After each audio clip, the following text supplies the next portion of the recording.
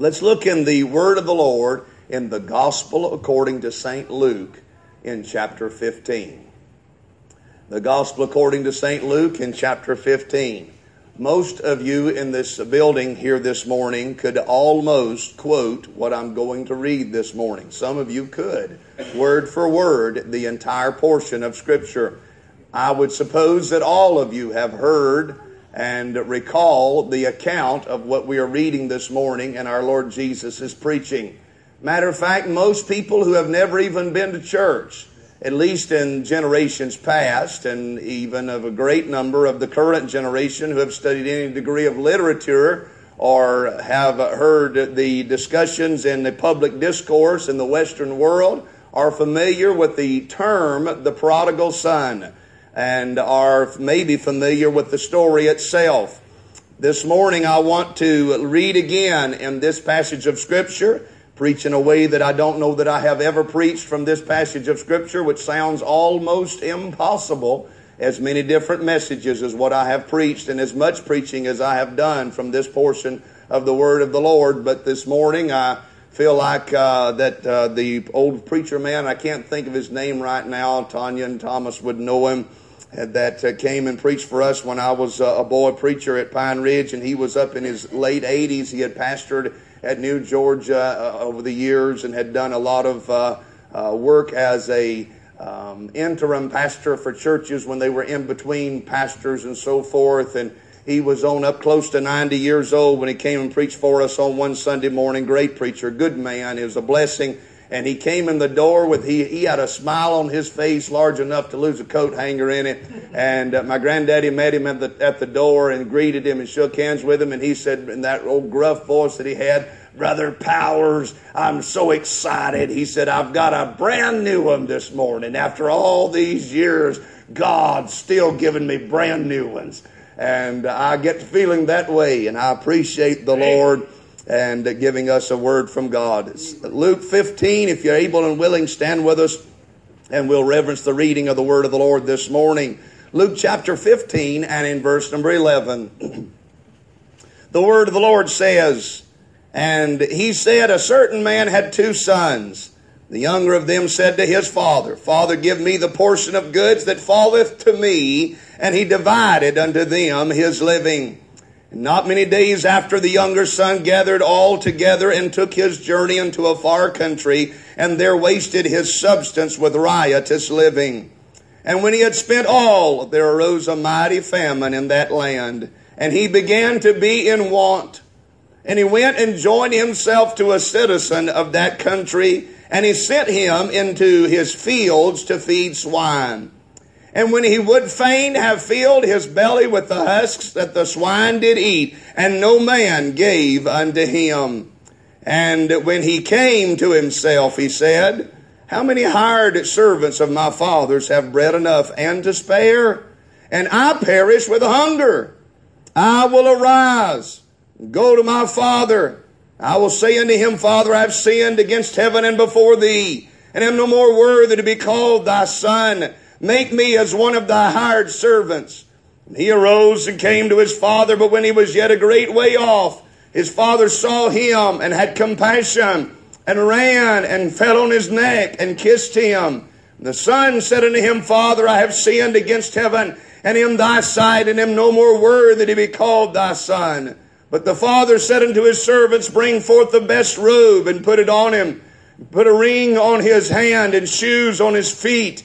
Bring hither the fatted calf and kill it, and let us eat and be merry. For this my son was dead and is alive again. He was lost and is found.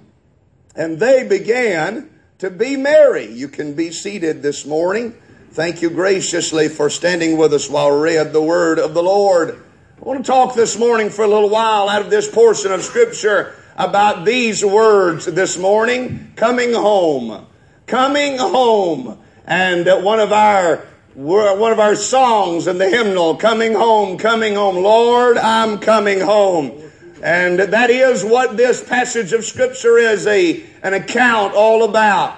The prodigal son did have a rebellious streak that led him into the far country. But had he died in the hog pen, the likelihood is he would not have had his account preached nearly so much. But what makes this account so special is that we do have record of the preaching of Jesus telling about this young man coming home. Ralph Waldo Emerson, who was a great American writer, said this was the greatest story that was ever written, inside or outside of the Bible. We call it the parable of the prodigal son. And it is the sermon Jesus delivered in the midst of the religious and the ruined. If you look in the very first part of chapter 15, the publicans and the harlots, the sinners, are there to hear him, as well as these Pharisees and the scribes that are there. And they said he receives sinners and eats with them. He preaches this message in the midst of the religious as well as the ruined, in the midst of the sinners and the sanctified. He preaches to the leaders and the losers in society.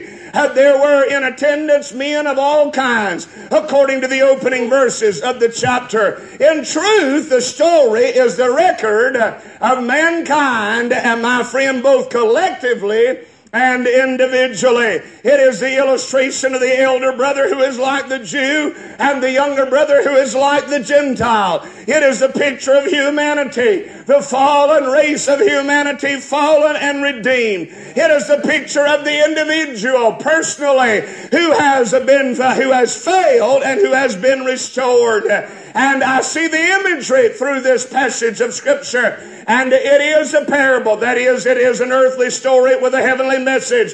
It's an illustration. There was not, as best we know, a literal man who had two sons. It is a continuation of this parable. He's speaking to them in parables, saying, according to verse number 3, and then in verse number 4, he begins in this three-part parable. The first part is that of the lost sheep. The second part is that of the lost silver. And the third part is that of the lost son. And there is a man that has two sons. The younger of the two sons says, Father, give me the portion of goods that falleth unto me. And the Bible says that the man divided unto them his living. That is, he sorted out the inheritance while he was yet alive and gave the younger son what would have belonged to him. And that younger son, not many days hence, shortly thereafter, just as soon as he could get his life and his plans together, took off and headed for the far country. And there he wasted his substance on riotous living. According to what his elder brother said later in the passage, he wasted his substance with harlots and with drinking and with revelry. It seems like he lived the party life. He lived it up. He dwelt in sin and wickedness. He dwelt among wicked and unreasonable men. Amen. He lived a life of revelry and sin, and he spent everything that he had. And it just so happens, and it didn't just so happen, it just so happens that when he ran out of money, the economy also crashed. There came a mighty famine in that land. I'm going to tell you something, friend. There are times that God lets people run out so they might run back. Are you listening to me this morning? Sometimes we look at people that are struggling and going through circumstances in their lives, and we say we need to do something to help them. And our idea of helping them is to feed them while they are in the hog pen. Well, the best thing that ever happened to this young man was when he ran out. He ran out, and he could not feed himself in the hog pen. And so long as what he had been able to fill his belly was something good to eat while he was in the hog pen, he had never headed back to the Father's house. And sometimes our best efforts to be kind end up feeding a man while he's in the hog pen, and if his belly is full, he'll stay where he is. God may have him where he is, enduring what he is, to get him to recognize where he is and where he's gone and to come home again. And we don't want to interrupt what the Lord is doing in people's lives. This famine was of no surprise to the Lord. He knew that it was coming, and sometimes we can't stand prosperity. Sometimes we need for those circumstances to drive us back home to the Father and to cause us to come home. This morning I really just want to show you three things, and I have no sub-points, but I got a lot of preaching to do about those three things. Amen. And let me show you of this prodigal this morning and this thing of coming home. And I want to see humankind as collectively as well as individually. I want to see humankind in three ways this morning in this portion of Scripture. First of all, I want us to see where man went. Secondly, I want to see where he is now. And thirdly, I want us to see where he can be. Where he went, where he is now, and where he can be. Where man went, this younger son is a likeness of the human race. In his fall in sin, his rebellion was evident. He rebelled against his father and said, I would to God you were dead. That way I could get my inheritance. I don't care about my daddy's life. I don't care about what's right or wrong. I don't care about this house and this farm and this family and these people. All I care about is getting what's coming to me. By the way, I would have tended, had I been this father, to give that boy what was coming to him. Amen. But this father was a lot more generous and kind than what I probably would be. And my friend, he could divide it unto them his living. Rebellion is what led him to this place. One man said it this way: rebellion is the taproot of all evil. Rebellion is the taproot of all evil. And selfish pride is the taproot of all rebellion. Rebellion is the taproot of all evil, and selfish pride is the taproot of all rebellion. I'd say that's probably pretty true. We tend to get full of self and full of pride and full of who we think we are and what we think we can do, and we rebel against authority and against, my friend, all that is established right and holy. And my friend, this young man in rebellion, he takes his journey into a far country, and not many days after the younger son gathered all together and took his journey into a far country, and there wasted his substance with riotous living, according to verse 13. His journey is the journey of human existence. It is the path of a prodigal. It is the road of a rambler. And his steps are the steps of a sinner. His route is the route of a rebel. And the results, according to this passage of Scripture, when a man lives the way he thinks he wants to, when he goes the way that seemeth right unto a man, there is a way that seemeth right unto a man, but the end thereof are the ways of death. According to Jeremiah 10:23, it is not in a man that walketh to direct his own steps. Amen. God have mercy on us. And when he went the way he wanted to, friend, the results of his way were waste, famine, want, hunger, and perish. Those are the 5 words the Bible uses to describe the results of the behavior and the path of the prodigal son. And the Bible uses the words waste, famine, want, hunger, and perish. Oh, hear me. It seems that he wanted this life, but he could not survive it. Are you listening to me? He wanted to live this way, but he didn't have what it took to survive this life. Mankind, my friend, looked upon Adam, upon the fruit in the Garden of Eden, saw that it was pleasant unto the eye, saw that it was good for fruit. He wanted this life, but he was not able to survive it. And the sinner, my friend, looks upon sin, the forbidden fruit of disobedience and rebellion. He looks upon, my friend, the wickedness of this land, and he wants the life of the prodigal, but he's not able to survive it. And when lust is finished, it bringeth forth sin, and sin, when it is finished, bringeth forth death. The reason why man lusts after it, he's drawn away of his own lust and enticed. He wants the life of the prodigal, but he's not able to survive it. The wages of sin is death. It seems that he wanted this, Oh, that's how sin works. And listen to me tonight, today. Been doing a lot of night preaching. I hear the man of God this morning. And the fall of man is deeper than what we know. The fall of man is farther than what we realize. The collapse of humanity is more grotesque, more hellish, more horrendous than what we really realize this morning. We make so little of sin that God makes so much of sin. We bat our eyes, and we, my friend, overlook sin, and we excuse sin, but God judges sin. And the fall of man is so deep that God had to go to extreme measures, had to do something about the ditch where man had fallen, to do something about the pit where we resided. Amen.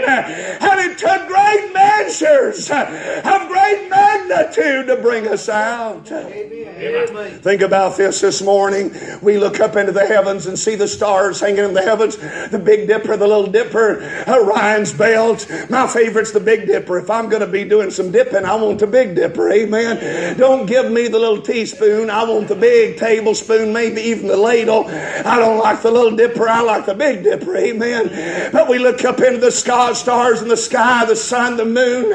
We look around us to see every tree bearing fruit, all the flowers of the field and the green grass. And we see every animal, every fish of the sea and fowl of the air. How we see every creeping thing that creeps upon the earth. How we look around and see mankind walking upright on two hind legs. My friend, the ability to look one another in the eye, speak to each other, communicate in multiple hundreds of languages across planet Earth. And we realize that God made all of this in 6 days and rested on the seventh. The magnitude of the work of creation being what it is. My friend, everything in the heavens, everything in the earth, everything under the earth, He made it all in 6 days and rested on the seventh. That is the power of God.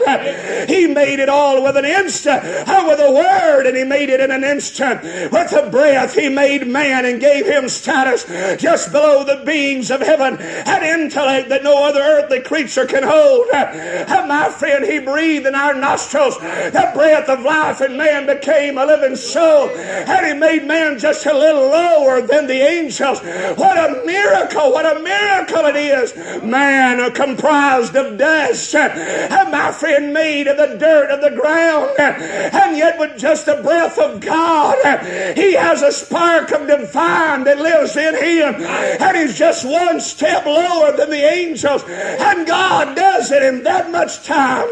God does it in just a split second. God does it without lifting a finger, just with a breath. Oh, it's the magnitude of the miracle of creation that takes place. But hear me, here's the depth of the fall. Here is the depth of the fall of mankind in his sin. In the collapse, man falls so far, God cannot redeem him in a moment. God cannot redeem him with a breath. God cannot redeem him with a word. God cannot redeem him in a day. Amen. Are you listening to me today? The crown of creation, mankind becomes a monster. He devises evil of all sorts. He gives intellectual energy to the most wicked matters that have ever been birthed out of hell. And then it becomes the eternal labor of God to redeem His fallen creation. Heaven and earth are made in 6 days. The redemption of humankind is a work of such magnitude that it's occupied our Lord every day since the end of the labor of redemption. The magnitude of redemption is 1,000,000 times more, hundreds of million times more than the miracle of creation was. The fall of man was so deep that mankind's sin could not simply be winked on, put aside, tossed aside, forgotten about, treated as if it never existed. But every sin had to be paid for with blood.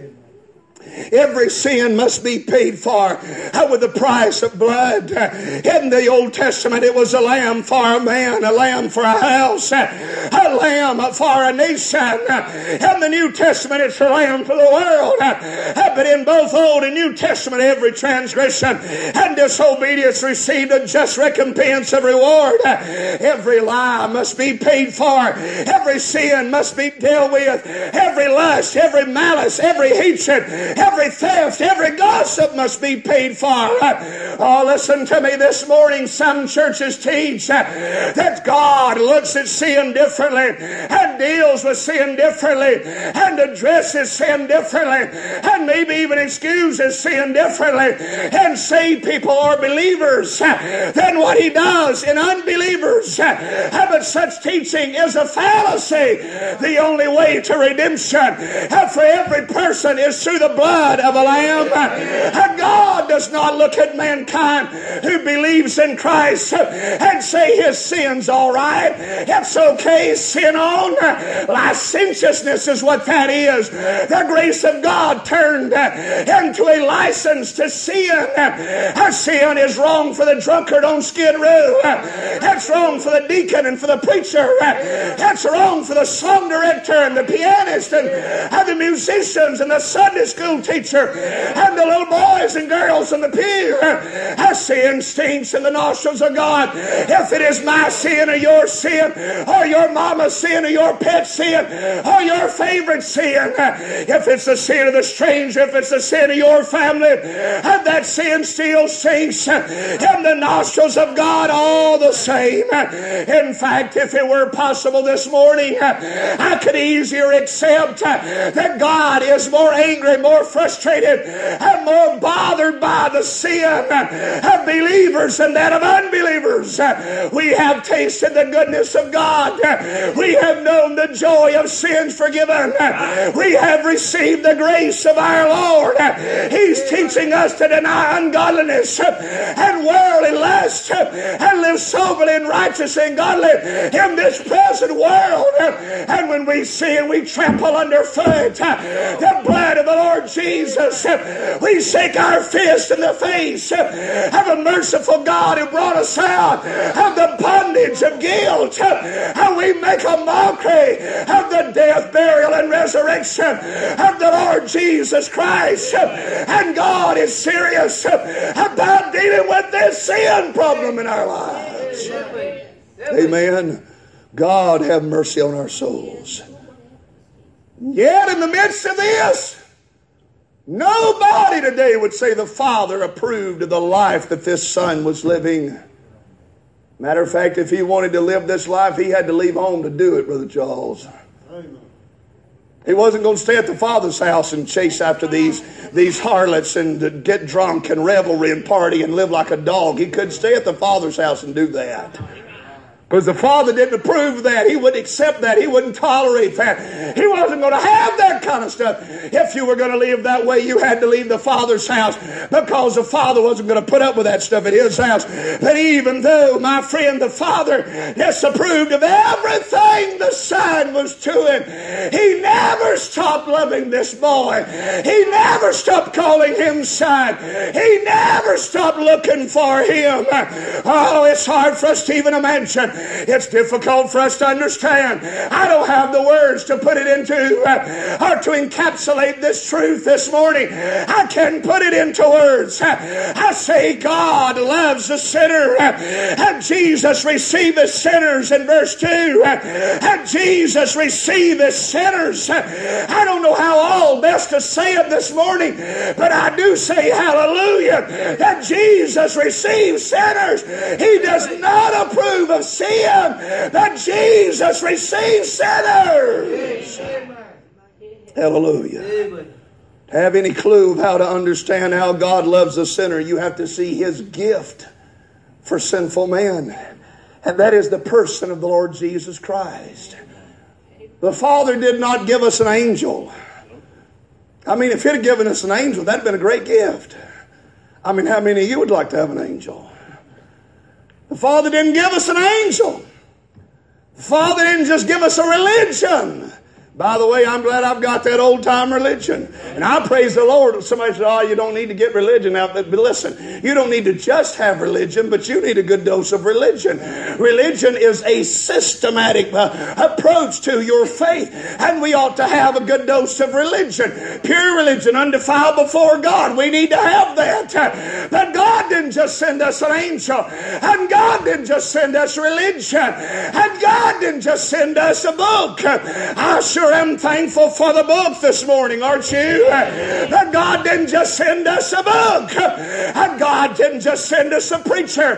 I say hallelujah for the preacher and for the man of God, for somebody to share the gospel. That God didn't just send us a preacher or a prophet or an apostle, but He gave us His own Son to have an idea of how much God the Father loves broken, fallen, His humanity in the ditch, wasted and ruined and in famine and impoverished. And my friend, we must realize the gift He gave is the Lord Jesus Christ. And my friend, the wage of sin is death, but the gift of God is eternal life through Jesus Christ our Lord. It's in Jesus that we live and move and have our being.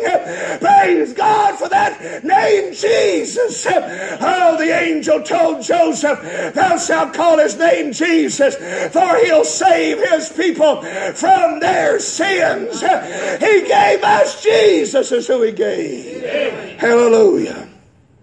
At the name of Jesus, Mary Magdalene can say, though that one in whom there was 7 devils dwelling in her, I am delivered. At the name of Jesus, the leper cries, I am clean. At the name of Jesus, blind Bartimaeus can say, I can see. At the name of Jesus, the lame man rejoices, I can walk. At the name of Jesus, Lazarus exclaims, I am alive. Hallelujah. The sinner at the name of Jesus may say, I am forgiven. I am saved. I am different.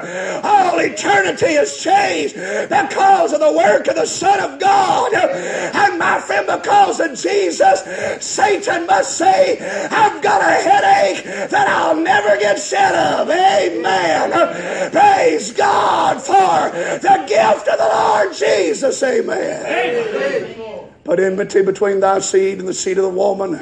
He'll bruise his heel, but he'll bruise his, that is Satan's head. He's got a headache he'll never get over. Hallelujah. Hallelujah. Where men went, only Jesus could help him. No man gave unto him. He went as low as what he could go. Matter of fact, he felt as bad as the hogs he was with. Amen. And said, I'd just as soon eat what they've got. Matter of fact, they look like they're doing pretty good. You know you've gotten a bad place when you look like a hog. Eating the slop, the leftovers, the refuse to throw out, everything that you're ready to just throw in the garbage. And when you look at them eating that mess and you say they look like they're doing pretty good, you've gone pretty far off in the ditch. Amen. Amen. Any of you ever slopped hogs, you know what I'm saying is the truth. A hog will eat just about anything you give to them if it's just slopped in there just for them. And they'll eat part of it, waller in the rest of it, lay all over the top of it. And to my friend, they mess the same place where they lay down, and they lay down the same place where they eat. And they just don't care about nothing. And they waller in it, and they smell, and they stink. And this old boy sat in the middle of all of that, looked at those hogs, and said, they're doing better than what I am. That's how far he fell. Oh, my friend, that's where man was. And where he fell, that's where the depths to which he fell, that is the stain of sin that was imprinted on his life. Collectively, humanity, individually, men have fallen the same place. And then, so this morning, I want us to see where the man went. Secondly, I want us to see where he is now. Oh, where is man now?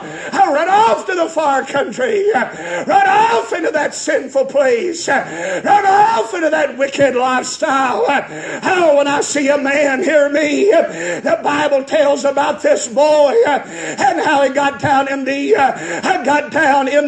land and spent all he had, and he joined himself to a citizen of that country, went out to feed the swine. I was in the hog pen with the swine, and he came to himself and said, how many hired servants of my father's? Here he is. He's a son, but he's in the hog pen. He's a son, but he's living like swine.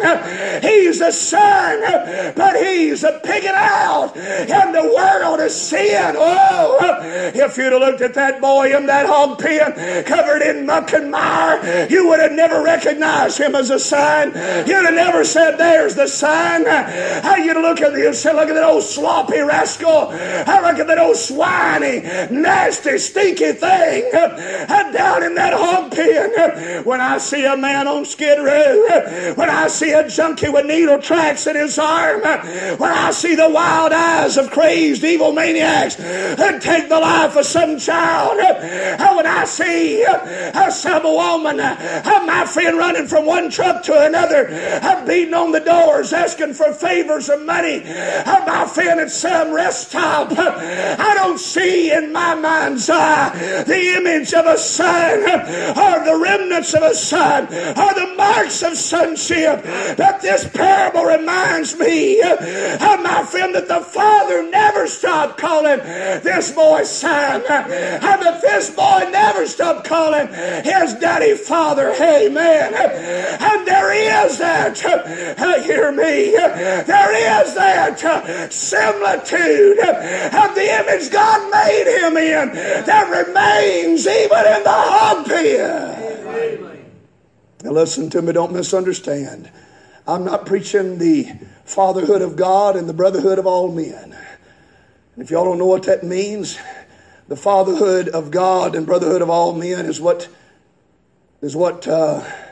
people of the ecumenical flavor would say, that we're all sons of God. Everybody's a son of God. Lost and saved, we're all sons of God. We're all going to heaven together. And God's God, and if you call him by one name or if you call him by another, or if you recognize him as the Christian God or the Islamic God or whatever else, it's all the same, and we're all going to the same heaven together, and everything's all right. And I'm not preaching that at all.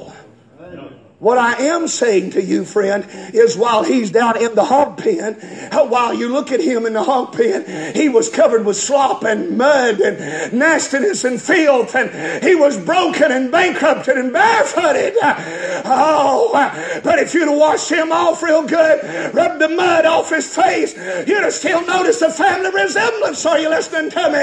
A man was made in the image and in the likeness of God, and we inherited Adam's and genetics. We inherited our father's Adam's likeness, and when God looks at us, he sees behind the mud that's in our face.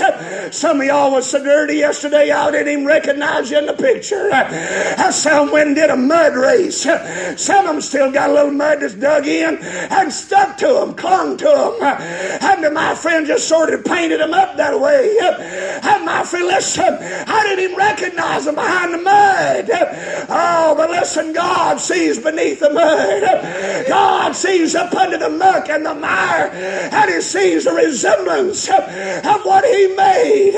Oh, though it's all muddied up, though it's all dirty and stinking, though it's in a place where he doesn't want it, the Father still recognizes. By the way, the first time he ever saw us was in the dirt. Amen. The first time he ever looked on man was when he pulled him out of the pile of dirt. And I'll say, if he's able to pull us out of dirt to start with, he's able to pull us out again. Amen.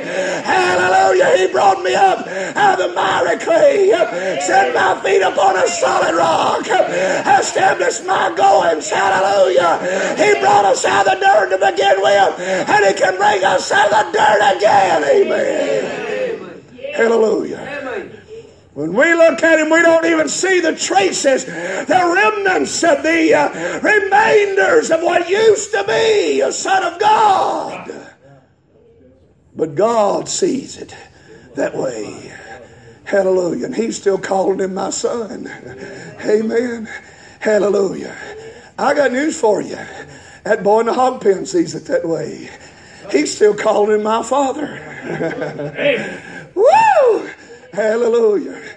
For those that are there this morning saved by God's grace, and you failed the Lord and you've come short of the glory of God, and the devil says God don't love you and he don't want you, and God will not receive you and he does not. I want you to come back home and he'll not have you in his house. Be reminded the old devil is a liar this morning, and God sees you. My friend still is his son. And my friend, if you know God like I know God, you know he does, and you still recognize him as your Father.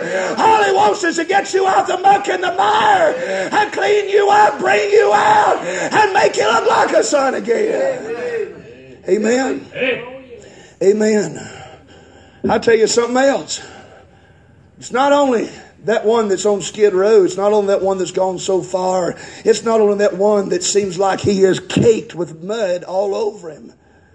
But those of you who are saved this morning in the building who will be honest will understand that you know what I'm talking about. The door is open for them as well as for us. The servant of the child of God, you understand as I do what it is like to want to be perfect.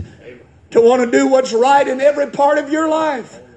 To desire with all of your heart to please God, and for every area of your life to measure up to what you believe the Lord would be pleased with. You want your life to be of service, and to want your life to be a blessing to somebody else, and to struggle with intensity that you may announce to heaven, I've done what you wanted me to do, and I am now what you want me to be, and yet to discover in yourself how you have failed miserably and fallen short. It's a great burden to my soul when I see my shortcomings. But I learned something from reading and studying in the life of the prodigal son. Even the truest and greatest of the sons of the Father are coming back to God. None of us are all the way home yet. Even the truest of the sons of God are coming back to the Father. And none of us are all the way home yet. When we get back home, you know where the elder son is? He's out in the field. He's not at the house either. Matter of fact, when this story gets done, he never does even get back in the door. The one that never left home didn't get back in the house. Are you listening to me this morning? He was on the outside looking in, even though he never left the grounds. Just because you say, oh, I don't have the stench of the hog pen on my life. I've not done what they've done. I've not gone where they've gone. I've not lived like they've lived. Doesn't mean you're inside the house. Doesn't mean you're where you need to be with God. Doesn't mean everything is all right. In fact, if you give your dead level best, you serve God with your heart, soul, strength, and mind. While you are trapped in this body, at this house of clay, you'll still fall short of the glory of God. I didn't get received back to the Father's house because I made it all the way home. But while I was yet a great way off, the Father came to me. And listen, right now, I'm not eating the marriage supper. I'm not back at the house feasting yet. I'm just journeying back. But praise God, Junior, while I journey, the Father's with me. He's walking with me. I'm wearing the robe and the ring. We're not all the way home yet. Not all the way home yet. We're just coming home. Hallelujah. You see, the way home for everybody's the same.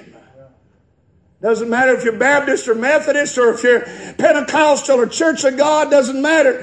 My friend, if you live on the street and don't know one religion from another, if you're Islamic or Jewish, it does not matter if you, my friend, wouldn't know the Bible if you laid your eyes on it. The way to God is the same for everybody. And it's one word: repent. Amen. Not that difficult to understand, but it sure is hard to do sometimes. Amen. Bible says this repentant man in verse 17 says, when he came to himself. By the way, I don't know if you realize it or not, but that's your problem. And that's my problem. Self. This young man thought that daddy's the problem. My older brother's the problem.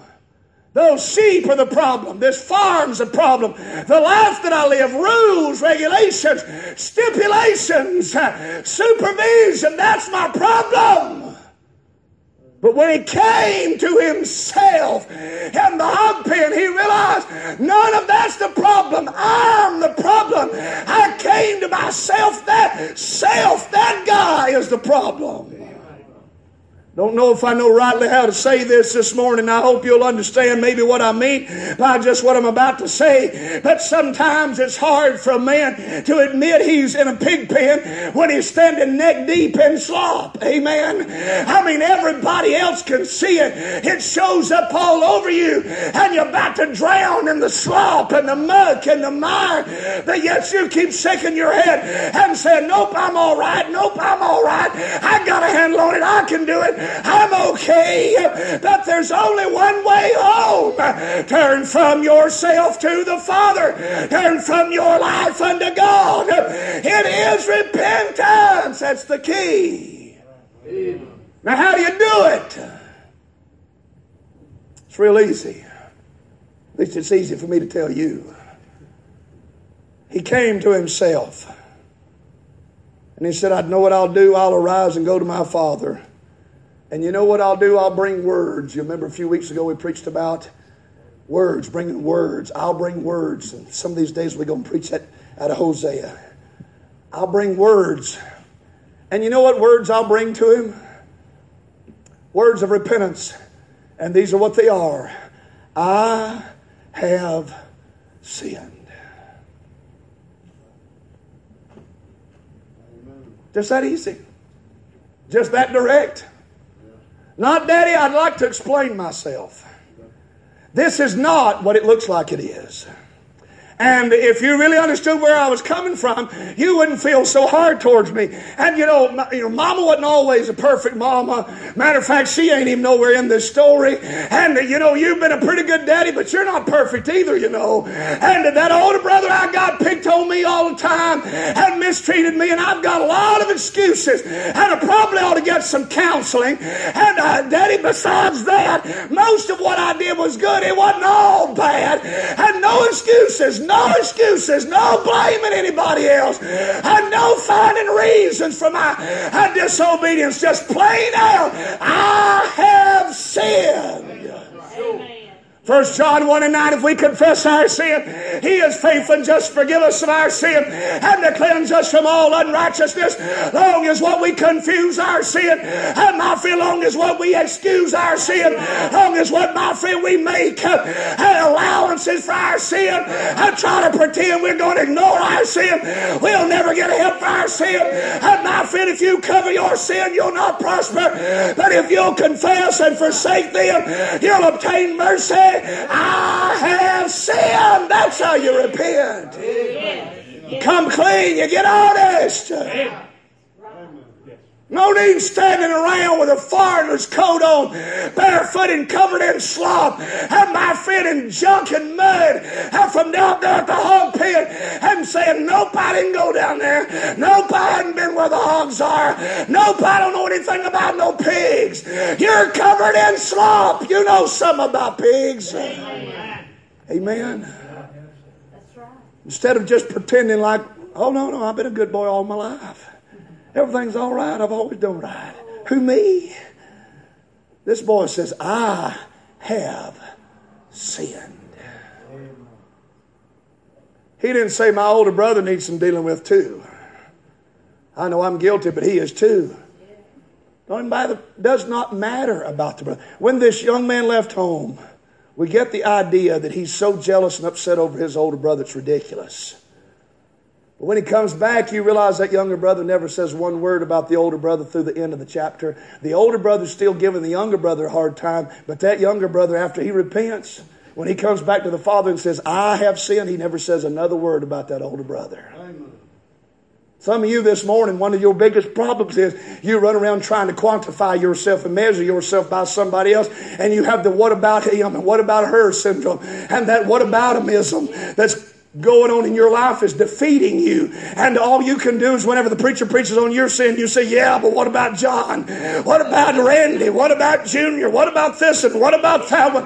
What about that preacher up the road, down the road? You realize when you stand before God someday, you're not going to answer for Brother Ron and Brother John, Brother Randy, or Brother Ron or Brother Jandy. Amen. You're not going to answer for anybody else. You're going to answer for you. You're going to answer for your life, who you are. When God's trying to deal with you, He's not trying, my friend, to deal with you because of what everybody around you's done, but He's wanting to deal with what you have done. I have sinned. He didn't come back and tell that father, that man in the far country mistreated me. Those harlots took all of my money. My friends left me hungry. Nobody would give me a bite to eat. My older brother doesn't even care. Her mama hadn't sent me a letter since I left home. He has nothing to say about anybody but himself. I have sinned. Amen. Personal responsibility. Own up to it this morning. By the way, I hate this. I really do. I hate it. I'm talking about in my own life. I hate it. But I believe we ought to just get specific and get honest with the Lord. Yes, Lord. I'm especially talking to saved people right this minute. Yes, I mean, when you've done wrong, you know what it is. That's right. And you knew what it was when you did it. So do I. And we come before the Lord, at least I do, and I'm imagining there's people all over the building this morning that's probably just as pitiful as what I am about this. And come before the Lord and say something like this, Lord, now if I've done anything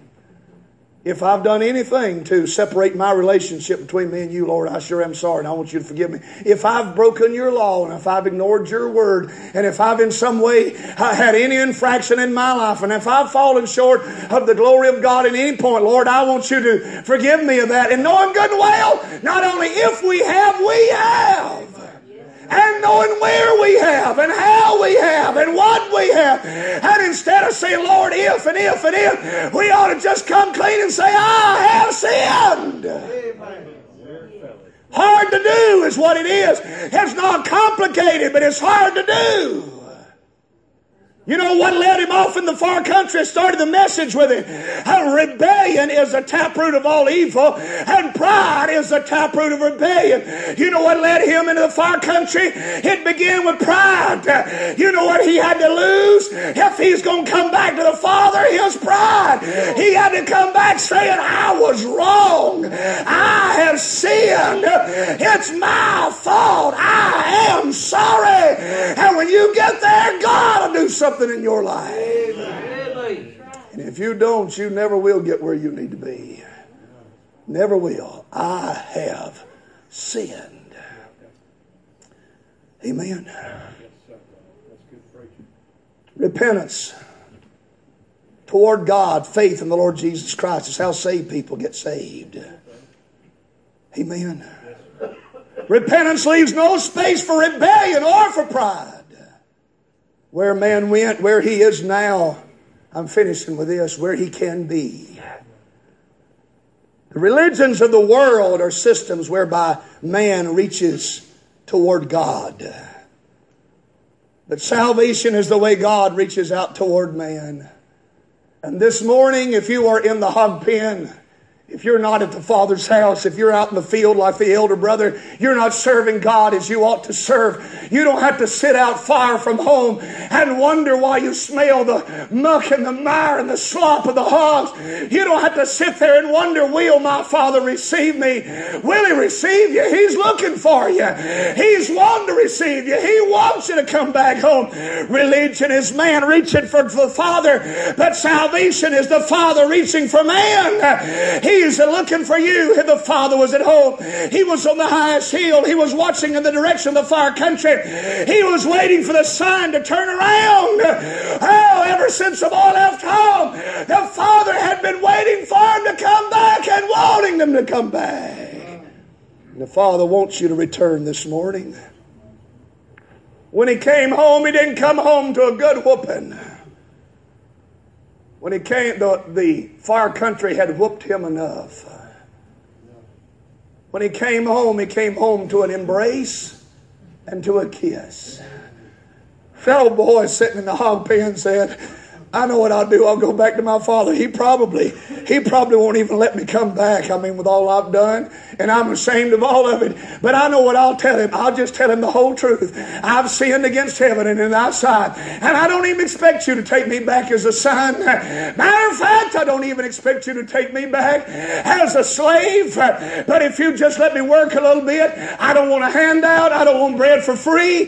Just let me do a little work. Let me go feed the animals in the field. I'll do anything Daddy says for me to do. If he'll just let me have a meal once in a while, if he'll just let me have a morsel of bread, I'll do it all. I don't know if he'll receive me, but I'm going home to try him. I'm going home to test him out. I wonder, will he take me? Will he accept me? Will he love me? How will he let me come home? How bad will he punish me? That he's met with an embrace and with a kiss. Hallelujah. In fact, he's not just met with an embrace and with a kiss, but he's met with an embrace and with a kiss and a kiss and a kiss and a kiss and a kiss. And when the Bible said that when he was a great way off, the Father saw him and ran and had compassion and ran in verse 20 and fell on his neck and kissed him. That word kissed him in the underlying Greek literally means to kiss him over and over and over again. It just all over him. It's not just grabbing a hold of his boy and planting one on his cheek. It's kissing him all over. Amen. Somebody said, I wouldn't treat a grown man that way. Hey, you treat your little boy that way. This was the Father letting him know that you're not just some grown man that just crawled out of a nasty hog pen. You're my little boy. You're my son. I love you. Hallelujah. I say the kisses of his mouth are sweeter than wine. His embrace is sweeter than honey. Oh, my beloved, kiss me with the kisses of your mouth. He greeted him and just kissed him and kissed him and kissed him some more. Hallelujah. Had compassion. Not only was there an embrace and was there a kiss, but he said there was a robe. Father said to his servants, the sons that I've sinned against heaven in thy sight, and no more worthy to be called thy son. He never even got to ask, would you make me a hired servant? The father jumped in just as soon as what that boy said, I'm not worthy to be called your son. Said, hold on just a minute, boy, I got to tell these servants something. Hold on, son, I got to talk to the servants just a minute. Y'all hear what I'm saying? And he said to these servants, that boy is about to say, make me a hired servant. He never gets that far. He says, I'm not worthy to be called your son. Hold on just a minute, son. I got to tell his servants what to do just a minute. Are y'all with me now? He didn't say, all right, you're going to be made a servant. Your first duty is. Oh, no. He said, son, wait just a minute. I got a job for the servants to do. Hey, servants, go in the house down there. And if it's like my dad's extraordinarily organized. I'm going the house down there, and go back in the back end of my closet. You know where the belt hangs there on the left-hand side, right beside the nail that I drove 43 years ago. That have been hanging that same belt on for the last 43 years. Go right beside that. There's a blue coat, and it's got pockets on the inside and on the outside. And to pull it off that hanger, it's my coat. It's the best coat in the house. It's the best suit of clothes there is in the house. Give me that suit of clothes and bring it out here. And you hurry up, servant. This my son is ready to get dressed in the right kind of clothes. We can't have a boy of mine wearing coats like this. I can't have my son wearing that old wore-out, hog slop covered coat. Hurry up, chip, chip, chip, hurry up. Oh, hey, how is it your mama says it? Tell me how she says it now when she wants y'all to do something is that what it is, like a dog or something? All right, he's standing there and saying, come on, come on. Amen. And that servants are running to get that coat coming back. Oh, hallelujah, hallelujah. When he gets back, you know what they find. Down at the father's house, he runs in, he gets a coat.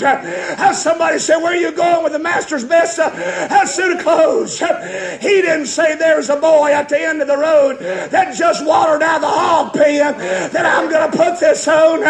He said that son is back. And the master said to put the best suit of clothes on him. The boys ought not to wear that stuff that he's had on in the far country. And I'm carrying the father's coat back to put on son. Hallelujah. Can I tell you this morning that the very best thing that I ever did do was when I took off the old coat and I put on the new. That old coat was ragged, tattered and torn, but He gave me a new one. Had never been worn. Woo! Praise God. Bring me the best robe. Oh, listen, don't get one of them numbered uniforms with an employee ID number here that they just brought back from Cintas, hanging back there in the servants' quarters where all of them look just the same. I want that one made by Michael Kors or Armani, or I want that Joseph A. Bank unit back there. Bring me the nicest one you got. Hey, bring me an Armani suit and some alligator shoes, a Rolex watch. Amen. We're going to fix this boy up right. He's my son. Put a suit of clothes on him. And best I can tell, he got dressed in the street. Are y'all listening to me? Best I can tell, he got dressed right where he stood. Amen. He dressed him on the way home. Does anybody know what I mean? I'm not home yet, but I'm on my way home. He dressed me on the way. Woo! As far as I know, and I know customs change over time, but if it was in our time, they wouldn't have had a bathtub out there in the street. You know what they did, don't you? They took the best clothes that the father had, and they put it on top of the pig swaller. Are you listening to me? And up under that nice father-like robe, up under those clothes that belonged to the father, that uniform that said, I'm a son of the Father, was the stench of the hog pen that said I'd have a past that I'm ashamed of.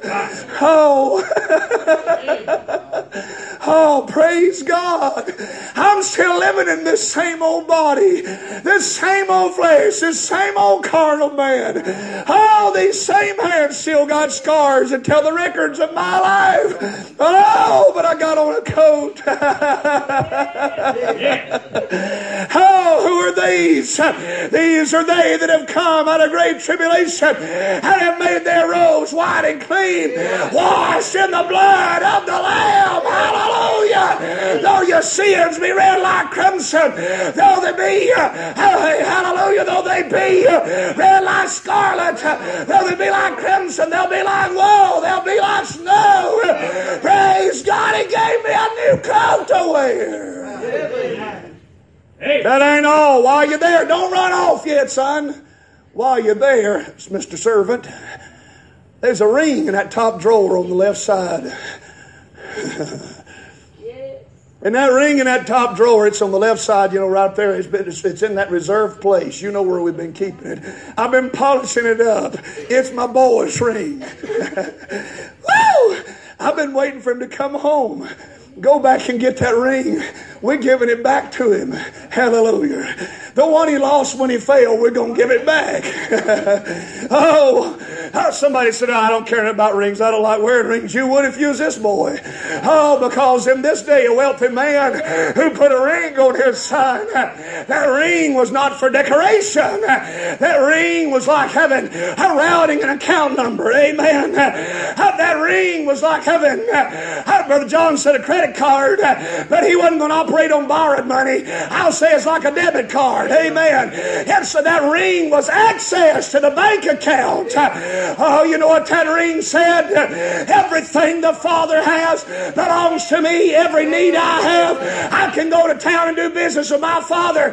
I need to go to the market, buy something. They said, do you have any money? He says, I don't have no money, but I got a ring. And they said, oh, that ring belongs to such and such wealthy man. Look, here's his credit account. There's the wax. Just put the seal in it. He puts the seal in. He walks away with his good. Daddy pays for it on his account. Are you listening to me this morning? Praise God, saved folks. Adam was given dominion over everything.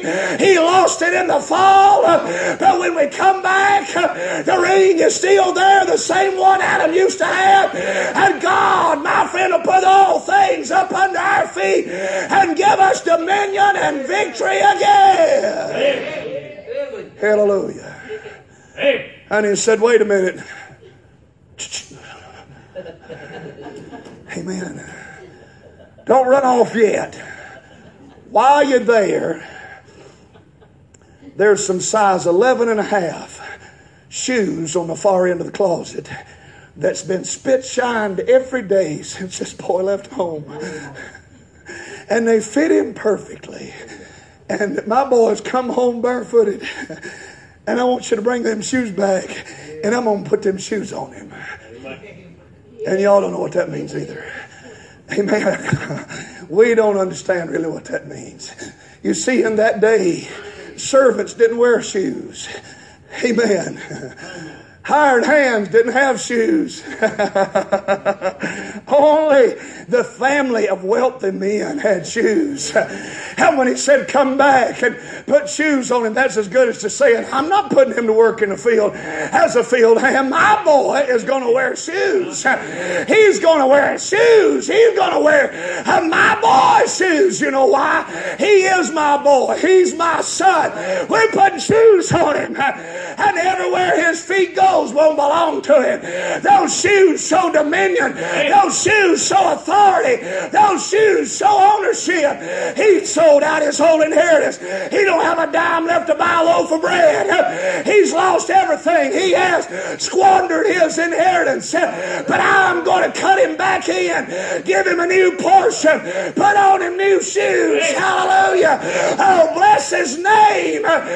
Just walk around and see what belongs to you again, son. Hallelujah. Well, I'm thinking about the Dixons. Gonna put on my shoes and walk around. See what's in that place that God's prepared. Thinking about that old Church of God choir when I was a kid singing. I'm gonna put on my crown, walk around all over God's promised land. Hallelujah. When I wear my robe and crown, I'll lay these burdens down at the blessed Savior's feet. He'll say, let's look around. There's so many sights to see. You fought the fight and kept the faith. Come on in and settle down. Praise God. When I put on my robe and crown, I got to finish preaching. I got away from my notes and now I lost track of time. Where he can be. Listen to me this morning. And they go back and said, let's rejoice. This my son was dead and he's alive. He was lost and is found. Let's be merry. I want to close with a story. And this is not just some illustration. Preacher man tells it as the truth. His experience. About 30 years ago, a young man, young preacher boy, about 30 years old at the time, and I hadn't seen him in years, had a heart aneurysm. And when he had this heart aneurysm, he flatlined several times. I mean, he was a goner. They thought he was gone, 30 years old. Young preacher boy trying to live for God, trying to do what's right. And I mean, just sudden, just boom. They thought for sure he was gone. Every doctor come around working on him. Man, they had him in the emergency room and they're rubbing them paddles together and popping him with those shockers and whatever they call all that stuff. And man, they're working on him on every side, trying to do everything they can to help him. And he's gone. He's out of it. Spent the longest time in intensive care. And even after they got him stabilized and he wasn't at himself and they didn't know what in the world was going on and they didn't know how to help him. After a process of time, little by little by little by little, he got better and came to himself and came out of the coma and gained his strength and became a minister of the gospel again. He never had quite the strength that he had before, but he did recover and get back on the road preaching again. This is what he told concerning his experience. He said while he was out and while he was on the table, and whether it was while he was in the coma or whether it was while he was on that table being shocked with those paddles or what time frame, he could not tell, as many of the things were murky. And he said at times I would be there and not be there. But he said one experience itself was so vivid and so real that it just was etched permanently in his mind. He believed it to be the Lord speaking in his life, and said that his mind wandered into eternity, into a vision that he believed was given to him from the Lord, and that he walked timidly into the presence of the mighty throne of light, viewed great splendor from every side, thought for sure I've died and I'm on my way to heaven. He reached out to embrace all the beauties and the splendors of heaven. He reached out into a place that, my friend, we could reach towards the throne when he heard a sinister voice of the old accuser, Satan, speak up and say to the Lord, don't let him in. He's a murderer. He's a thief. He's a rapist. He's a homosexual. He's a child molester. He's guilty of evil of all sorts. Unspeakable things, horrible things, horrendous things. Don't let him in. The preacher was not so concerned, for he knew all these words of Satan were lies. But as the devil continued, he began to declare ugly truths about this young man of God. And he said, he's filled with pride. He struggles with envy. He has a jealous heart. He battles impure lust. He's neglected his prayer and Bible study. His devotions are not strong. He has been guilty of spreading gossip. Don't let him in. His heart failed within him as the lies of Satan blend with the accusations of truth and substance, until a thundering voice sounded from the throne saying, how do you plead to these charges? And he was frightened. He said and testified, I thought within myself I couldn't plead guilty to all of them, though many of them I was guilty of. But if I pled guilty, God would send me off into hell, sure as the world. I knew I could not plead guilty. I could not plead not guilty, for God knows the truth, and He knows that some of these things I am guilty of. Then I would have lied, and then God will send me to hell, sure as the world. What in the world must I say? And finally, as a knot of fear swelled up in his throat, and he could hardly speak or swallow, he said, I told the Lord only the one and only thing I knew to say. I plead the blood of Jesus Christ. Hallelujah. Hey. Hallelujah.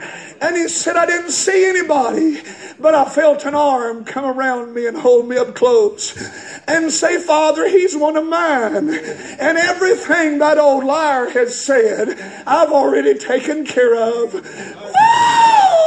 Hallelujah. You listening to me this morning? I'm not home yet. I'm just on my way home. Oh, but one day I'll hear him say, well done, not because I've always done well, but because when I have not done well, I plead the blood of Jesus Christ. I'm his son. He's my father. Praise God, and I'm coming home. Coming home. Everybody stand. I'm finished preaching what God's put on my heart this morning. If you need to pray this morning, I've tried to be obedient to the Lord. I've preached a lot longer than I intended to. A lot longer than I intended to this morning. Please forgive me if I've worn on your patience today. I just want to admit today that I'm not home yet. I'm not perfect. But I'm coming home. I'm on my way. I've made it far enough to get a robe and a ring and shoes. To have the presence of the Father walking by me the rest of the way back. You see, if this boy had gone home without that father, are you listening to me? With all he had done under the law, they would have been just to take up rocks and stone him for what he had done to his father. But when the father comes back with him and says, y'all don't throw rocks at him, He's my son. He was dead and he's alive. He was lost. He was found. Not only that, he's wearing my clothes. And you know why they couldn't throw rocks at him? The Father was sheltering over him and saying, I won't have it. I've forgiven him. He's mine. Woo! You know why I won't land under judgment, under the wrath of Almighty God? Because he hath not appointed me unto wrath, but to receive mercy. Bless his dear name. I'm coming home. I'm on my way home. Oh, today somebody ought to get right with the Lord. Sing for us when you're ready. I've tried to preach what the Lord's put on my heart. Would you plead the blood of Jesus? Would you surrender to the Lord? Would you come home? Hallelujah. Softly and I know I'm not home yet. Jesus I'm not perfect yet, is calling, but I'm on my way home. calling for Lord, I'm coming home. you and for me. I'm not going in the wrong direction anymore. See on the portal, I've turned around and I'm on the way back. And he's walking with me. Watching for you and for me. Would you come home? Come home. Coming home. Coming home. Come home. Ye who are weary, come home. Earnestly, tenderly. Jesus is calling. Jesus is calling, calling, oh sinner, come home.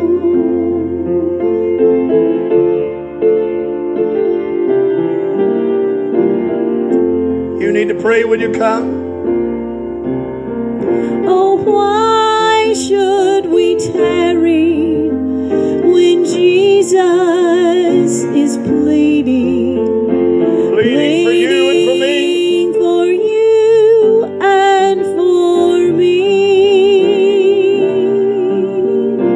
Why should we linger and heed not his mercy?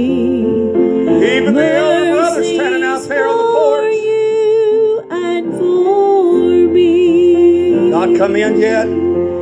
Come home, come home. He's on the outside looking in. Ye who are weary, come home. Earnestly, tenderly, Jesus is calling. Calling, old sinner.